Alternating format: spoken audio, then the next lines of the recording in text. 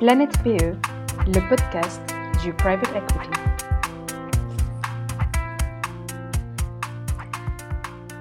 Bonjour et bienvenue sur Planète PE. Je suis Sneha, fondatrice d'Ace Advisors, société de conseil en communication externe. Et je réalise l'épisode d'aujourd'hui en partenariat avec Jasmin Capital, agent de placement et conseiller en transactions secondaires pour le private equity, l'infrastructure et la dette privée. Jasmin Capital intervient en Europe, en Amérique du Nord, en Asie-Pacifique et au Moyen-Orient. Mon invité du jour est Nicolas Renaud, Global Head of Portfolio Management de l'activité Private Markets d'Indosuez Wealth Management. Indosuez Wealth Management regroupe les activités de gestion de fortune du groupe Crédit Agricole en France et à l'international et gère une plateforme Private Markets de 5 milliards de dollars d'actifs sous gestion qui investit dans des fonds et des co-investissements directs. Nicolas Renaud, qui est basé à Genève depuis 13 ans, a participé à la co-création de la plateforme Private Markets telle qu'elle existe aujourd'hui et il y gère l'activité d'investissement. Il a commencé sa carrière dans la division Asset Management de Pricewaterhouse à Luxembourg pendant 3 ans et après un passage chez AXA Private Equity d'1 an, il est parti en Suisse en 2007 pour suivre son épouse en rejoignant Indosuez Wealth Management. Bonjour Nicolas. Bonjour Sneha. Pour commencer, est-ce que vous pouvez nous présenter un peu plus en détail l'activité Private Markets, notamment la typologie de vos clients investisseurs dans le Private Equity et votre stratégie d'investissement ? Oui, bien entendu. Donc effectivement, Crédit Agricole Indosuez, c'est la filiale de gestion de fortune du groupe Crédit Agricole qui a environ 130 milliards d'actifs sous gestion. Le groupe dispose d'entités principalement sur le continent européen, bien entendu, mais également en Asie, sur laquelle l'activité Private Market est greffée dans 7 bureaux, dont 4 en Europe, puisque Genève, Luxembourg, Paris et Monaco. Puis 2 bureaux à Singapour et à Hong Kong sur le continent asiatique et un bureau de représentation également aux États-Unis à Miami. Alors, l'activité private market existe en fait depuis le début des années 2000, mais dans sa configuration actuelle existe effectivement depuis 2008.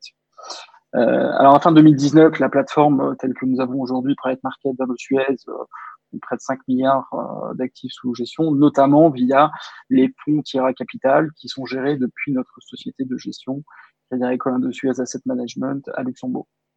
Alors, nos investisseurs sont effectivement en grande partie des VRI networks individuels, des familles office, des multifamily office, mais également des institutionnels de type assurance, fonds de pension, caisse de pension, qui nous mandatent pour bâtir des portefeuilles de private market pour leur allocation et que nous accompagnons sur des cycles longs en leur créant une diversification relativement large sur des pans de stratégie qui couvrent des stratégies corporate qui vont effectivement du buy-out, du cap dev, du venture capital, des stratégies de dette privée. Alors, dans les structures de capital qui peuvent être de la dette très senior, de l'unitranche, des stratégies de mezzanine, plutôt de sponsorless. Également du private equity real estate sur des stratégies de transformation immobilière. Et puis, effectivement, tout un pan d'investissement et de stratégies secondaires, dans lesquelles on investit dans des fonds secondaires. On rachète nous-mêmes sur le marché secondaire des portefeuilles de private equity. Et puis, nous faisons aussi du co-investissement secondaire auprès de nos GP en portefeuille. Puis enfin, le troisième bloc, qui est un bloc de stratégie de co-investissement direct. Donc là, c'est effectivement une stratégie importante que nous menons depuis plusieurs années, qui était même l'essence même de l'équipe à son origine et que nous avons gardé aujourd'hui au cœur de notre stratégie. Donc on investit entre 5 et 600 millions d'euros par an dans une trentaine d'investissements, entre 30 et 40 investissements tous les ans, qui se décomposent entre une vingtaine d'engagements primaires dans des fonds, entre 5 et 10 transactions secondaires, et puis entre 5 et 10 co-investissements directs aux côtés de nos GP en portefeuille. Alors, c'est vrai que on considère que c'est notre approche granulaire, multisegment sur des périodes longues qui est un vrai vecteur de protection du capital investi et de liquidité. Donc, c'est vrai que c'est beaucoup d'investissements, de faire 30 à 40 investissements par an, mais c'est vraiment cette essentielle diversification qui protège les portefeuilles et qui rend vraiment complexe pour les investisseurs, alors surtout pour les investisseurs non institutionnels, la construction des portefeuilles de private market, au-delà de même des stratégies qui sont effectivement d'investir auprès des meilleurs gérants.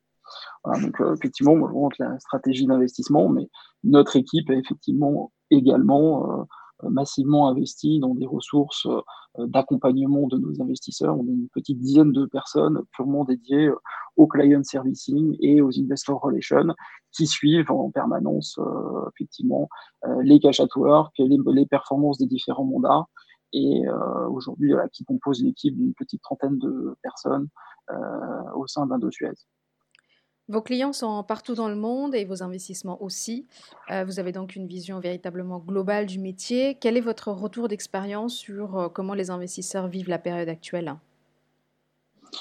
Oui, c'est une bonne question. C'est vrai qu'on dispose d'une chance assez unique chez Indosuez, c'est que le socle actuel de l'équipe Private Equity, Private Market est le même que celui de la précédente crise de 2008-2009.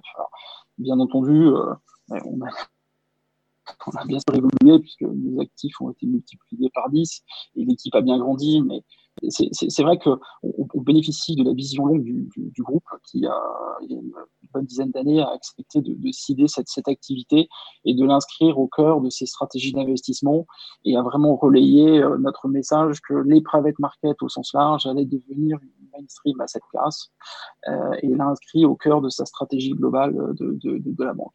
Alors, c'est vrai que le fait d'avoir traversé la précédente crise ensemble nous donne un certain recul et finalement le fait d'avoir une profondeur de track record avec plus de 200 investissements en portefeuille dans des fonds, dans des sociétés, fait que on vit de manière un peu plus sereine clairement cette crise qui est d'une nature un peu différente, celle de 2009, mais on voit ça avec un petit peu plus de recul. Alors c'est tout l'enjeu de l'autre côté, c'est d'appréhender avec les équipes les challenges en portefeuille, les retranscrire en termes d'impact dans les portefeuilles. Alors maintenant, sur nos propres investisseurs, je dirais que ça dépend un peu de leur propre stratégie patrimoniale plus globale, qui vivent cette période avec plus ou moins de recul.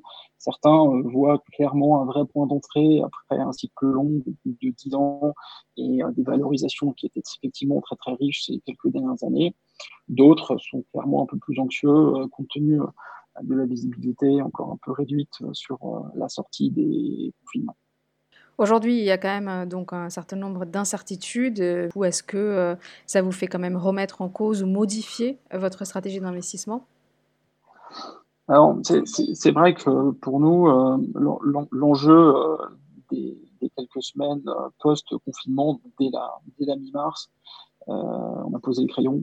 Clairement, on a passé les 4-5 semaines post-confinement à monitorer nos portefeuilles, appréhender avec nos GP en portefeuille les portefeuilles, les sensibilités fonds par fonds, société par société, sur top line, supply chain, les trésors, comment passer le cap de quelques mois de situation très dégradée parfois sur quelques sociétés en portefeuille.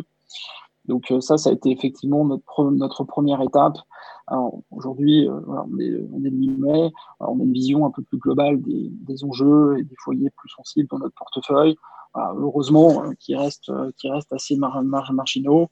Alors, on est assez rassuré sur notre portefeuille, sur le portefeuille de co-investissement.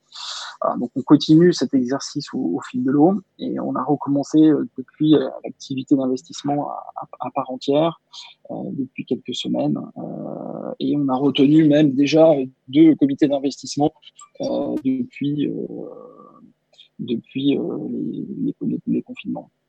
Alors maintenant, c'est vrai que sans rentrer dans le détail très fin des stratégies d'investissement, il y aura nécessairement des modifications sur les stratégies d'investissement. Alors, si je les divise en 3 grandes catégories, sur le primaire, clairement, Il y aura des modifications. Pourquoi? Parce que primo, les fundraising de nos GP vont ralentir. Les investisseurs aujourd'hui sont clairement risk-off, donc ça sera, les fundraising vont prendre mécaniquement beaucoup plus de temps. Secondo, les fonds qui pensaient être sur le marché au courant du deuxième semestre 2020, je pense qu'il y en a quand même une grande partie qui vont postponer l'exercice, ne serait-ce que parce que refaire un roadshow mondial, revoyager comme on le faisait il y a quelques années, va être un petit peu challenging. Et puis tertio, je pense que beaucoup de GP vont quand même passer beaucoup de temps dans la gestion de leur participation, à fixer les problèmes et donc revoir leur plan. Je dirais sur le primaire, bien entendu, certaines stratégies, on va les modifier à la marge, peut-être dans les stratégies de crédit, les stratégies immobilières. Maintenant, je pense qu'on ne va pas avoir de shift monumental de stratégie.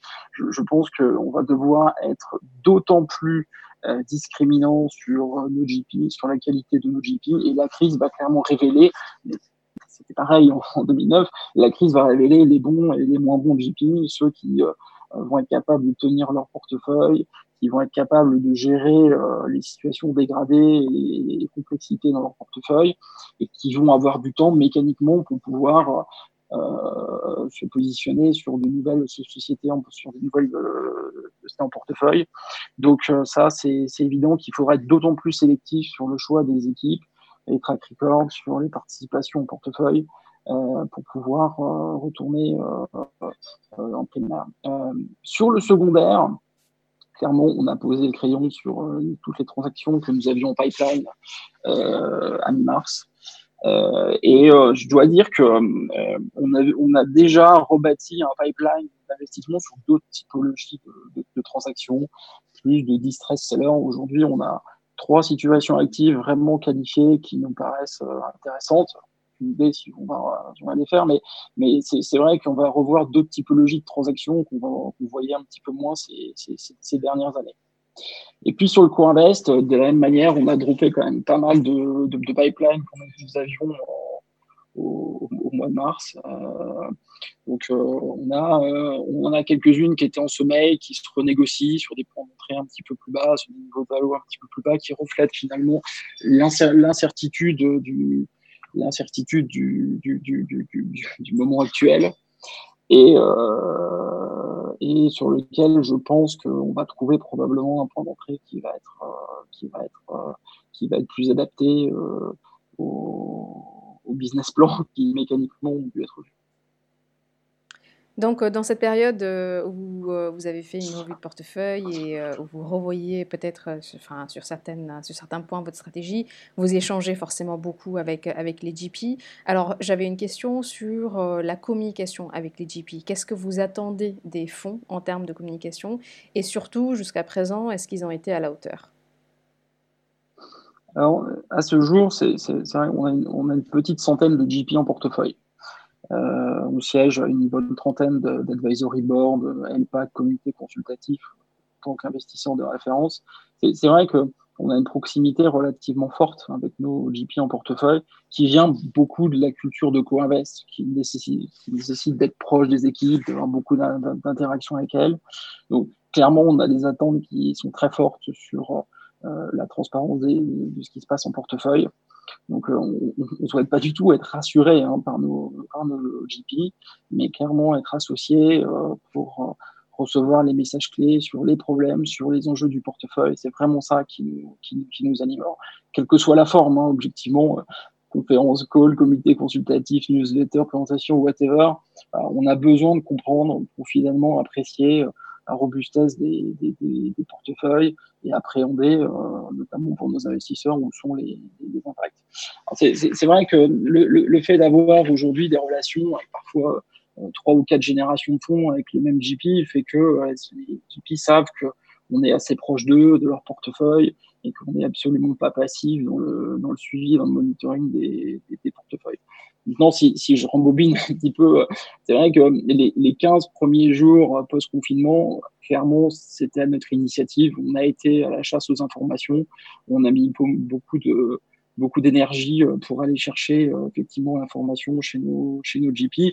Eux-mêmes n'étaient pas totalement prêts à pouvoir communiquer. Ils étaient dans cet exercice finalement très immédiat et dans l'urgence de l'organisation de leur société en portefeuille. Après, ils se sont organisés et clairement, aujourd'hui, on a un flux hebdomadaire d'informations. Tous les GP ont finalement été très transparents sur les challenges de leur portefeuille. Et globalement, c'est vrai que c'est plutôt dans le small to mid-market où on a des grosses expositions, où on a eu l'information la plus fluide. C'est vrai que c'est là où ça a été le plus simple. C'est le grand paradoxe, c'est finalement dans le upper mid-market ou dans les fonds plus gros, dans les plus gros GP, où il y a peut-être plus de barrières et plus de technostructure qui fait que ça a été un petit peu plus long effectivement pour recevoir et avoir l'information nécessaire pour comprendre les challenges du portefeuille. Mais globalement, les GP ont été à la hauteur. Maintenant, le vrai sujet, alors on est le 8 mai, on n'a pas encore reçu beaucoup de NAV du Q1, ça va venir dans les prochains jours. C'est vraiment le sujet encore évasif à ce stade, c'est l'ampleur du markdown, des valorisations du Q1 qui n'est pas encore connu, et dans une plus grande mesure éventuellement même le Q2, de ce qui va sortir dans les prochains mois. C'est vrai que nos GP sont encore pas totalement clairs sur les markdowns à passer dans les. Les valorisations, un grand sujet, pas du tout simple pour les GP pour le 31 mars et aussi pour le 30 juin, effectivement. Merci Nicolas, c'était un plaisir de discuter avec vous. Merci beaucoup, à bientôt. Et merci à tous nos auditeurs de nous avoir écoutés, ainsi qu'à Jasmin Capital pour son soutien.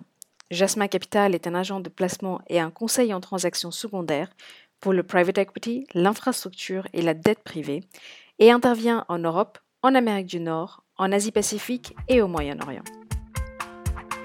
Planète PE, le podcast du private equity.